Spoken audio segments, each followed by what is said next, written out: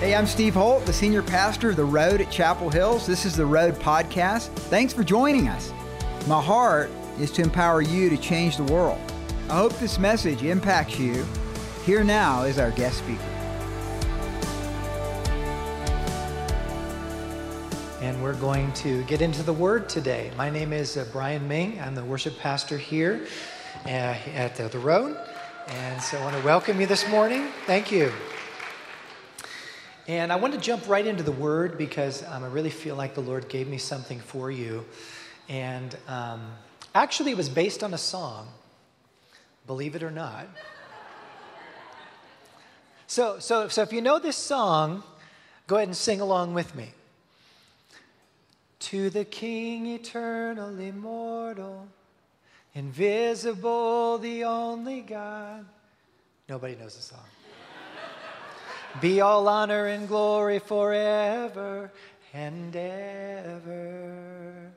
Honor and glory forever. Honor and glory forever. Honor and glory forever. Amen. Okay, do you at least recognize it at all? Okay, all right. Nobody knew it the first service either. I was up here by myself singing alone. But the thing that I love about this song, and when God dropped it in my spirit, kind of as a launching pad for this sermon, the thing I love about this song is that it's actually based on Scripture. So go ahead and put up that opening Scripture. This is the Scripture, 1 Timothy 1:17. Let's actually say it together. Now to the King eternal, immortal, invisible, the only wise God, be honor and glory forever. Honor and glory forever. I thought you would jump right in there with me, but isn't that cool that they actually made a song right off of the Scripture? And so I kept thinking that song just kept, in fact, it reminds me of Psalm 32. It says that he will surround you with songs of deliverance. Sometimes, how many know that you just need a song to lift your spirit? And this was a song that just kind of, I felt like the Lord was on this song. And the reason why I felt this scripture was because this actually talks about the attributes of who God is. In fact, I'm going to give you 4 definitions. This is going to lay the foundation for where we're going in this sermon. But it says, now to the King eternal. Everybody say eternal.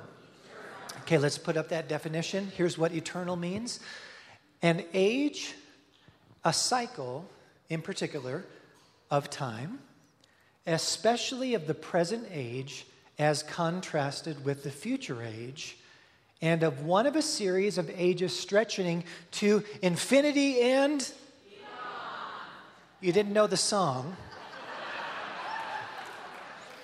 but you knew Toy Story, didn't you? God is eternal. The Bible says that he always was, he always is, and always will be. Did you know that we're eternal? That actually, from this point, did you know that when we die, it doesn't end there? But here's the thing. We have a beginning. We were knit together in our mother's womb, right? The Lord formed us, fashioned us, made us who we are. But from this point on, from the time that we came into being, we will live forever with him. But here's the thing that messes with our brain. God always was. He always was. He has no beginning. Does that mess with you as much as it messes with me? Always was. So it goes in that direction forever. It goes in this direction forever. God is eternal. But it doesn't stop there. It says, now to the King, eternal, immortal. Everybody say immortal. Here's the definition for immortal. Undecaying, imperishable, indestructible. I really like that one. Impenetrable. I mean, literally, God is indestructible. Nothing can stand. You have no rival. You have no equal. You know that song. Wow. He is indestructible. He is incorruptible. He can never be corrupted. He can't be tempted. He can't ever sin. He can't ever do wrong. He is completely immortal. To the King, eternal, immortal, invisible. Everybody say invisible. Here's what invisible means. Unseen, invisible to the physical. I'm a poet and I didn't even know it. Invisible to the physical. How many know that the definition of faith from the Word of God is basically what is unseen? Now, faith is the substance of what is unseen. The evidence of things hoped for. I'm getting confused. The substance of things hoped for, the evidence of things what? Not seen. In order to understand God, we have to understand that He is eternal, He is immortal, but He is also invisible. Let me read this scripture to you. 1 Colossians 1:16 says this, "For in Him all things were created, things in heaven and on earth, visible and invisible, whether thrones or powers or rulers or authorities, all things have been created through Him and for Him." Now to the King, eternal, immortal, invisible, and here's the fourth one, the only wise God. Everybody say wise. How many believe that God is wise? All right, far beyond us, right? Here's what wise means. Skilled, learned, cultivated, and I love this last one, clever. Did you know that God is so wise and clever and learned and skilled and cultivated and so crafty in how He made us? The Bible says that He knit us together in our mother's womb. He knew who we were going to be before we ever came to being. The Bible says that He knows the number of hairs on our head. Look around. Some have more than others. But He literally knows the number of hairs on our head. He knows all. He sees all. God has never said, I didn't see that coming. What a surprise. He never had an epiphany. He is all wise. So 4 attributes of God.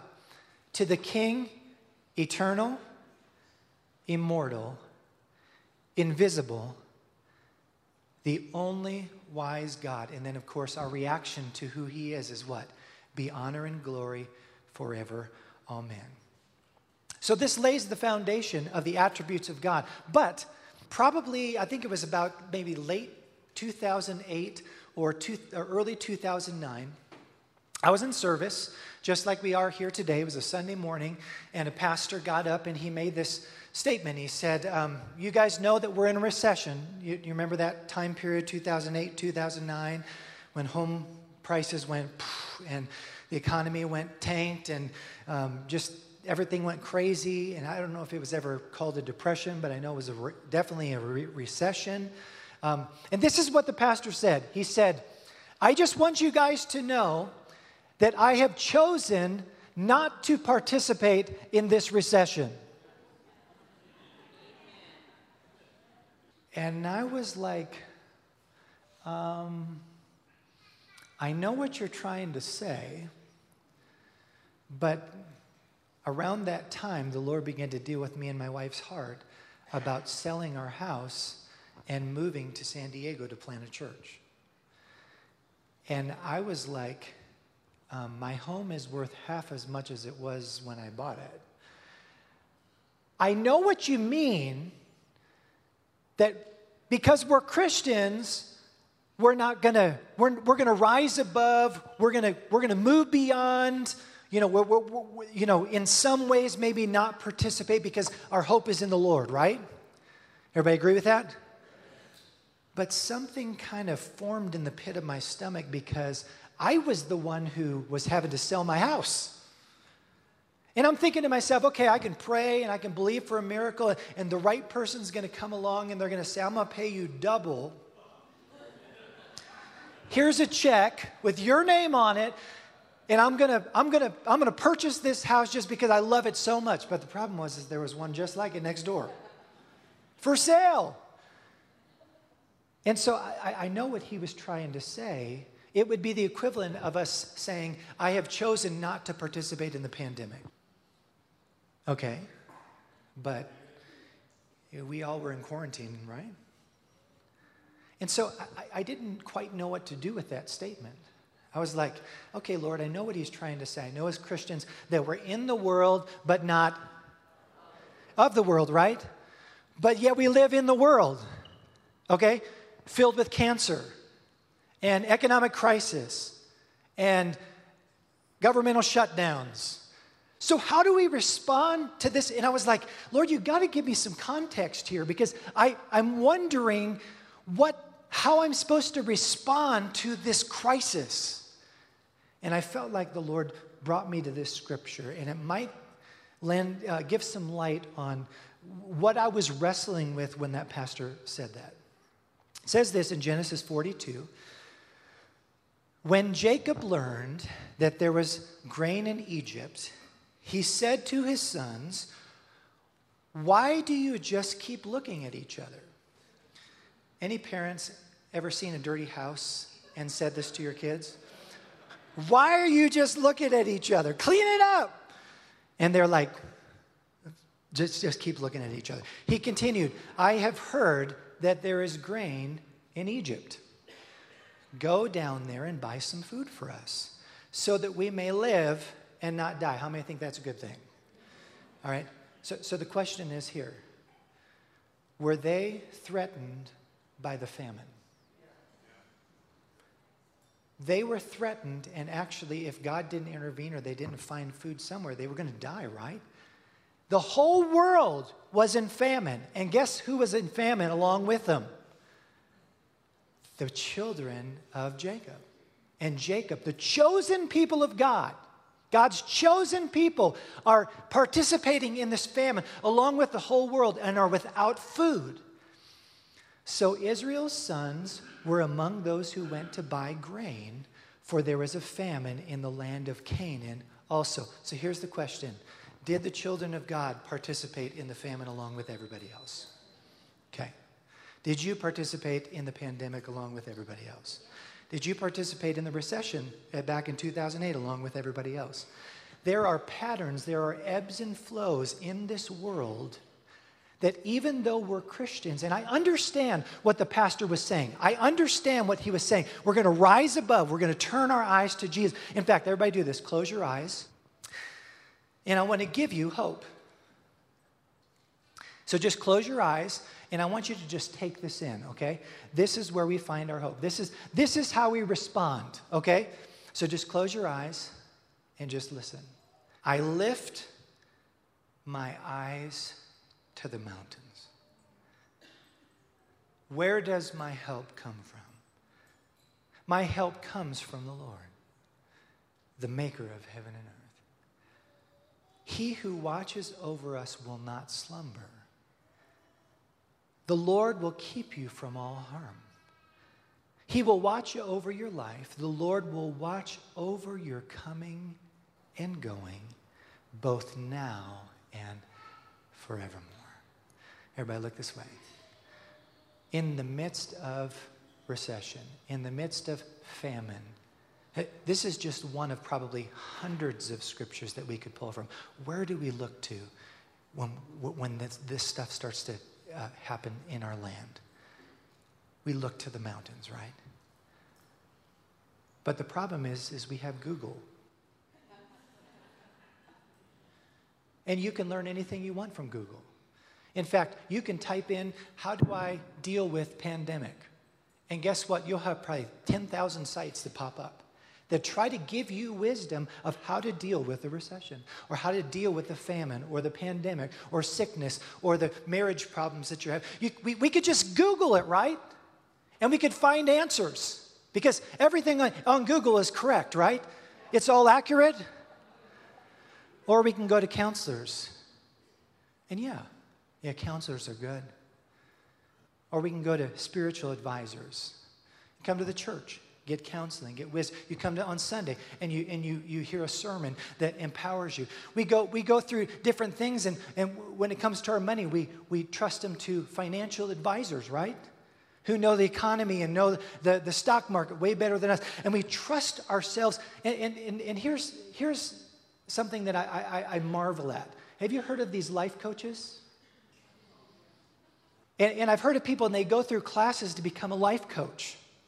And I'm thinking, what qualifies you to coach me in my life? I don't care what class you went through. How many know that you have to look at the fruit, not the certificate on the wall? And even more importantly than that, I will say this. How many would agree that there is only one place that you can truly find the right answer for every problem? And it's the Lord, right? Do we all agree on that? So when the pastor said, I've chosen not to participate, I kind of went back to the drawing board and I said, I know what you mean, but I feel like there might be more to this. And so I came up with 4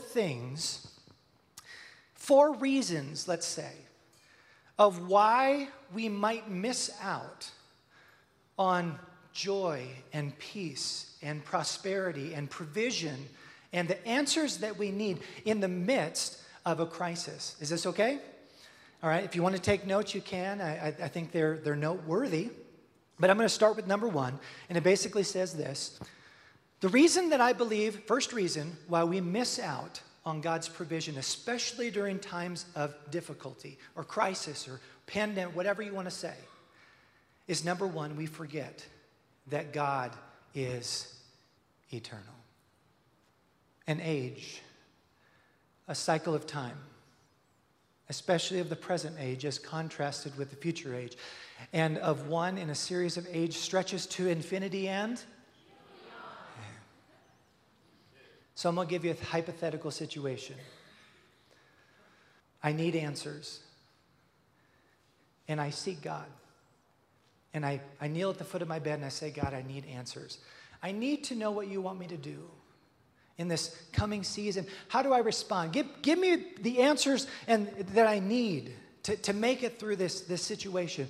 And I say, you know what? Give me a dream. Give me a dream, a spiritual dream. And a few nights ago, I lay down and I sleep. Well, what's the date today? July 24th? Okay, so 25th. Who said the 24th? This is why we need the wise God to, I'm just kidding. And I go to sleep, and all of a sudden I'm in a dream. And I see myself putting ski pants on, and goggles, and a beanie, and a big, thick coat. And I go to the garage, and I get my skis, and I get my sticks. What do you call them? Poles. All right, poles. And I jump in the car, and I'm driving up the mountain, and I'm singing worship songs all the way, and all these songs, may your favor be upon me. And I'm driving, get on the ski lift, drive up, and I'm standing at the top of the mountain. I got my skis on and everything. The only problem is, wait, I'm sorry. This is the dream. Okay. There's snow everywhere. I start going, and I'm doing my little... And all of a sudden, I round a mountain. And as I round the mountain, the presence of God comes upon me. And the sun comes up, and I see, and I hear God's voice. He says, here's what you do. And then I wake up.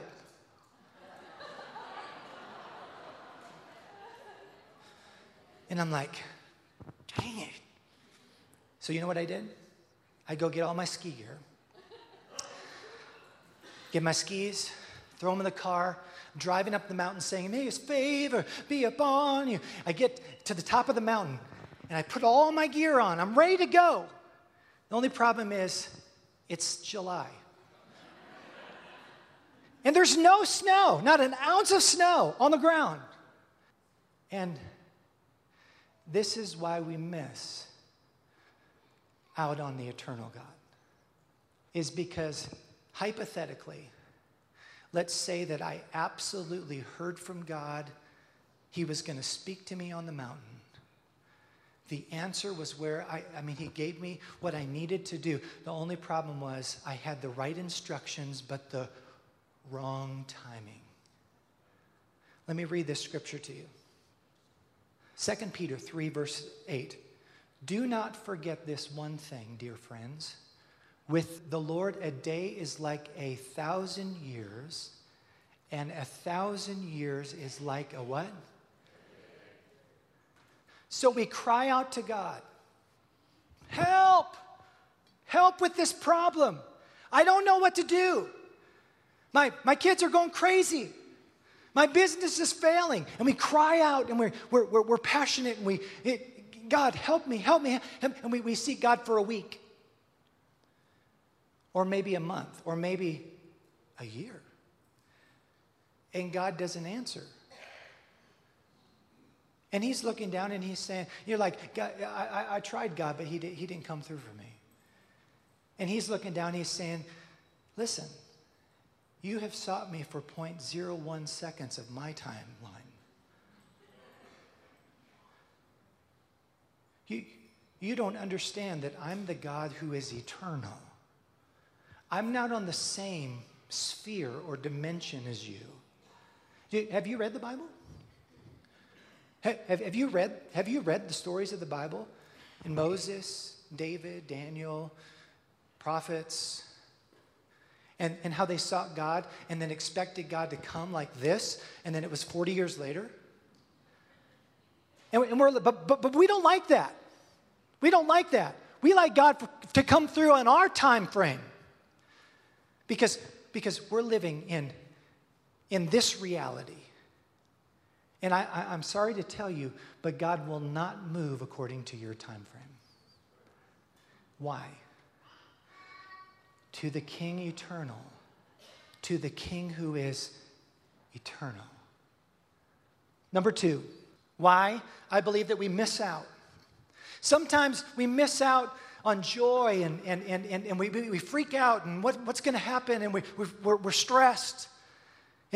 During difficult times and even good times, sometimes we let things creep in, habits or whatever it is.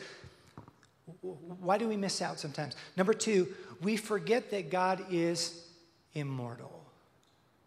Everybody say immortal. Undecaying, imperishable, indestructible, incorruptible. So let's talk about Joseph for a minute. Joseph has a dream. And in his dream, he sees the sun, the moon, and 11 stars bowing down to him. And he can't keep it to himself. I mean, if you have that kind of dream, it would be really hard to keep. I'm sure it was this beautiful display of astrology in front of you. I mean, so he comes and tells his brothers, and of course his brothers don't like it because he's inferring to that they're going to all bow down and worship him. And so they get upset. And they get jealous, and of course his dad kind of favors him with this, elaborate coat, and they decide that life would be better without this guy. Have you ever thought that about certain people in your life? Man, my life would be great if it wasn't for this boss, or whatever it is. And so they do what the flesh does. They decide, we're just going to get rid of this guy. So they're actually going to kill him, but one of his brothers comes and intervenes and says, no, we can't kill our brother. He's our flesh and blood. In fact, instead of killing him, let's sell him. Sell him into slavery. So they sell him into slavery. We know where he ends up. He ends up in Potiphar's house, and he rises through the ranks. His gifts make room for him, and he's running the whole house. I mean, Potiphar's not worrying about anything in his house because Joseph's such a great administrator, until his wife starts to take notice of his biceps and how handsome he is. And, of course, she comes after him. Here's the question. Did Joseph do anything wrong? Nothing. He did everything right. He resisted temptation, and it landed him in prison. It landed him unjustly in prison. And he has this dream, and he has all this stuff that he believes that God's going to do. In and through him, and all these aspirations, and it seems like he's just been set on the shelf, and he's in jail, and then all of a sudden, he interprets the dream of the baker, the cupbearer, and then he ends up standing before Pharaoh, interprets the dream, and guess what? The children of Israel, who, yes, ended up participating in the famine and would die probably, get saved. So I'm going to make a very controversial statement. Are you ready? Buckle your seatbelts, everybody, all right? Here's my statement. God's plans will prevail with or without you. God's plans will prevail with or without. But you're thinking, no, you don't understand, Brian. You don't understand my shortcomings. I would believe that God would move, and he would work, and he would act, and he would do what he said he would do. But I fail daily in traffic all the time. I lose it. I fly off the handle on it. I say things I shouldn't. I do things. I look at stuff I should. You don't understand who I am. But I'm going to say it again. God's plans will prevail with or without you. How do you know? Brian, what are you saying? Did Joseph do anything wrong? You can shake your head yes or answer. Did Joseph do anything wrong? Not that we know of. Let me ask you this question. Did all of Joseph's brothers do anything wrong? God was working behind the scenes to save people who tried to murder their brother and sold him to slavery. I think that's a pretty good disqualifier, don't you? Yet it was Joseph's brothers that got saved, and God had a plan with or without them to save them. Why? Because God is immortal. He is indestructible. His plans are incorruptible. He works and he moves, and you cannot stop him. What he wants to do, he is going to do with or without you, just like he did during a famine or a pandemic or a recession, because he's God and he's going to work the plan that he wants to work for the favor of his people. Is that a good point? All right, number 3. Why do we miss out sometimes? Because we forget that God is invisible. Everybody say invisible. Here's what invisible means. Unseen, invisible to the physical, but not to the what? Spiritual. For we wrestle not against flesh and blood, against spiritual wickedness in high places, against the rulers of the darkness of this world. We wrestle not against the physical. But some of us have been fighting in the physical for things that are happening in the spiritual. Sometimes we have to recognize that what's happening in our family is not physical. I remember this one time, we were planting the church in San Diego, and I started journaling. And for some reason, and people were getting saved. We didn't have a large church, but the people that we had in our church, were literally baby new Christians. I remember one guy that him and his wife would come over and just hang at our house. And I would just catch him just watching me play with Tyler. And I'm wrestling with the guy. I'm just kind of like, why are you looking at me all the time? He said, I'm learning what it is to see a healthy father and a son. He said, because I never had a father. He said, I'm just watching. Those are the kind of people we were reaching where, literally they had no foundation, no idea how to even do life properly or healthy. And so I would journal, and I would just just write, because it was hard. Planning a church was hard. My wife wanted to make a shirt. She said, I want to make a shirt that says, church planning ain't for sissies. She said, and I want us to wear that all the time. And I would just journal, and I had this thought one day,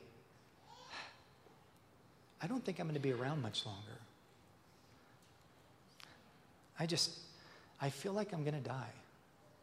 And so I start writing, and I literally started writing letters to my kids in my journal, just in case I did die.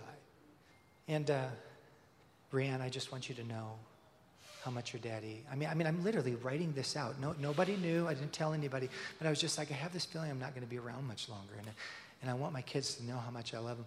So we're laying in bed, and just out of nowhere, my son started having these night terrors, where literally he felt like that robbers and bad people were trying to get into his room, and he would wake up screaming. Blood-curdling screams. And so we didn't know what was going on. We're just like, man, it's just weird. Like, if he was our first boy, we're like, maybe he's just going through something. And so we go in and calm him down and pray for him and, kind of put him to bed again after he calmed down. And so one night, he about 12:30 at night, I was sitting in my bed, literally writing out things that I wanted my family to know in case I wasn't around anymore. And he has this, scream from the other room, and I go running in, and I'm like, and I just sense like something is up. This is not natural. This is not physical. So I calmed him down. I prayed over him, put him back to bed. I went in, and I sat down and began to journal again. And I turned over, and my wife goes, man, she goes, I've been having this pain like in the back of my neck, and I just keep thinking that it's a tumor and that it's going to grow and I'm going to die. And all of a sudden, it was like light bulb moment, illumination. This is not natural. God is showing us what is happening in the spiritual. There is an onslaught against our minds to try to convince us that we're going to die, to try to literally kind of derail us from what we're doing with this church. I joined hands and I said, I didn't want to tell you this, but I've been having the same thoughts. I've actually been journaling about it. And she said, no way. And I joined hands with her and I said, in Jesus' name, I break this attack and this onslaught from the enemy in Jesus' name. It will not continue. Every weapon that rises up against us will. And I just began to take authority, and literally my son never had another bad night.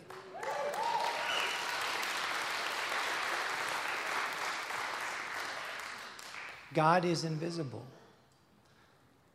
Just because we can't see him doesn't mean that he's not there. He's working.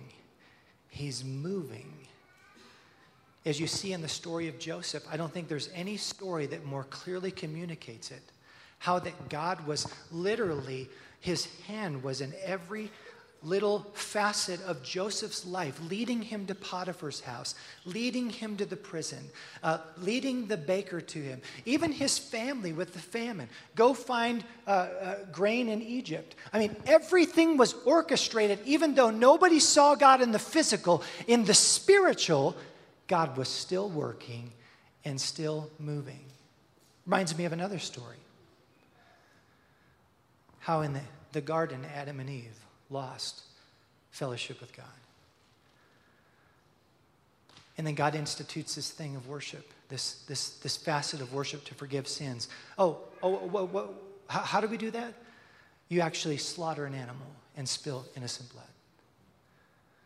And then all through, woven through Scripture, all the way from Genesis to Revelations, we see Jesus being forecast, God working and moving and foreshadowing and prophesying and preparing for the King to come and to lay down his life as a sacrifice. It was all predestined, pre-orchestrated, because God is eternal, he is immortal, he is invisible. And number 4, sometimes we miss out because we forget that God is wise. Some of you might be thinking, Brian, I want to believe you. but you don't know my life story. You don't know what I'm walking through. Here's what wise means: skilled, learned, cultivated, clever. Did you know that God has never had an epiphany? Did you know that God has never said, aha, now I get it. Now I understand. He has never been surprised. He's absolutely brilliant. He created you the way that you are, and he knows everything about you more than you know yourself. He knew your shortcomings. He knew the way you thought. I would never want anybody in this room to see my thoughts. I don't know about you, but God even sees our thoughts and says, I still love you. I am so wise that I can look past your shortcomings and the way you think and the way that you act and your misguided and deceptive ways, and can still have a plan and a purpose for your life. Right before we went to plant the church in San Diego, an organization, a denomination that I grew up in, approached us and me and my wife and family and kind of wined and dined us, and found out that we wanted to plant a church, and felt like that we would be successful, and wanted to get behind us. We're like, woohoo, all right. And they said, we're going to pitch in anywhere between $50,000 and $100,000 to just kind of help you get established in the city and, get into a school or a building, or, just kind of help you get started. And we're like, yeah, all right, this is great. So we're like, exploring the possibilities and talking, to them about what that might look like. And so we're all the way, everything's good. They're like, the money's there. Put your team together. I had a family from Missouri that was going to move, several single people, some young couples that were coming, team of about 10, 15 people that were going to move there, and we're going to start this church. It's going to be awesome. We got the money to do it. And then they emailed me a contract with some further stipulations and requirements. And I read through the contract, and I'm going,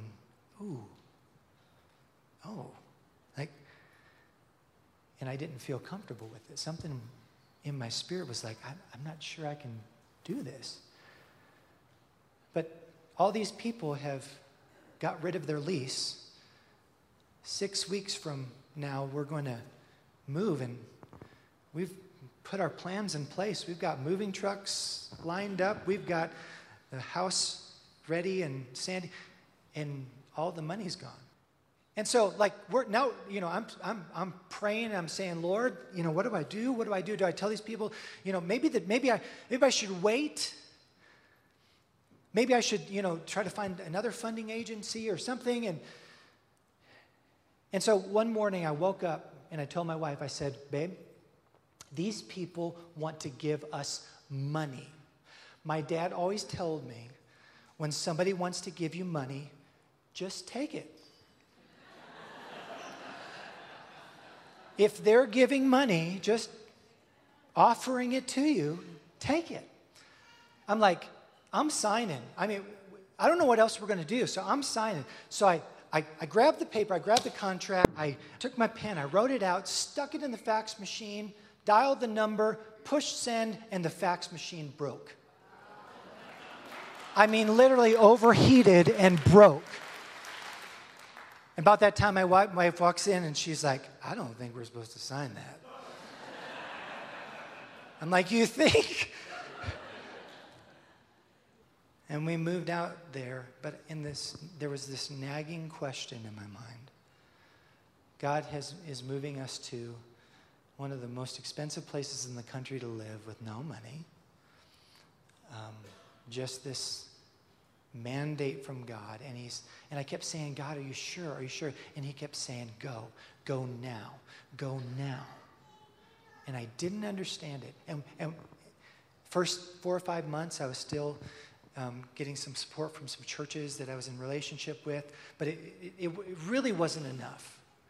And it got to the point we moved in August, and then in December, here I am in December, and I'm looking at the bills, And I'm looking at Christmas, and I realized I didn't have enough money to buy my kids Christmas presents. It was either pay the bills or buy them Christmas presents.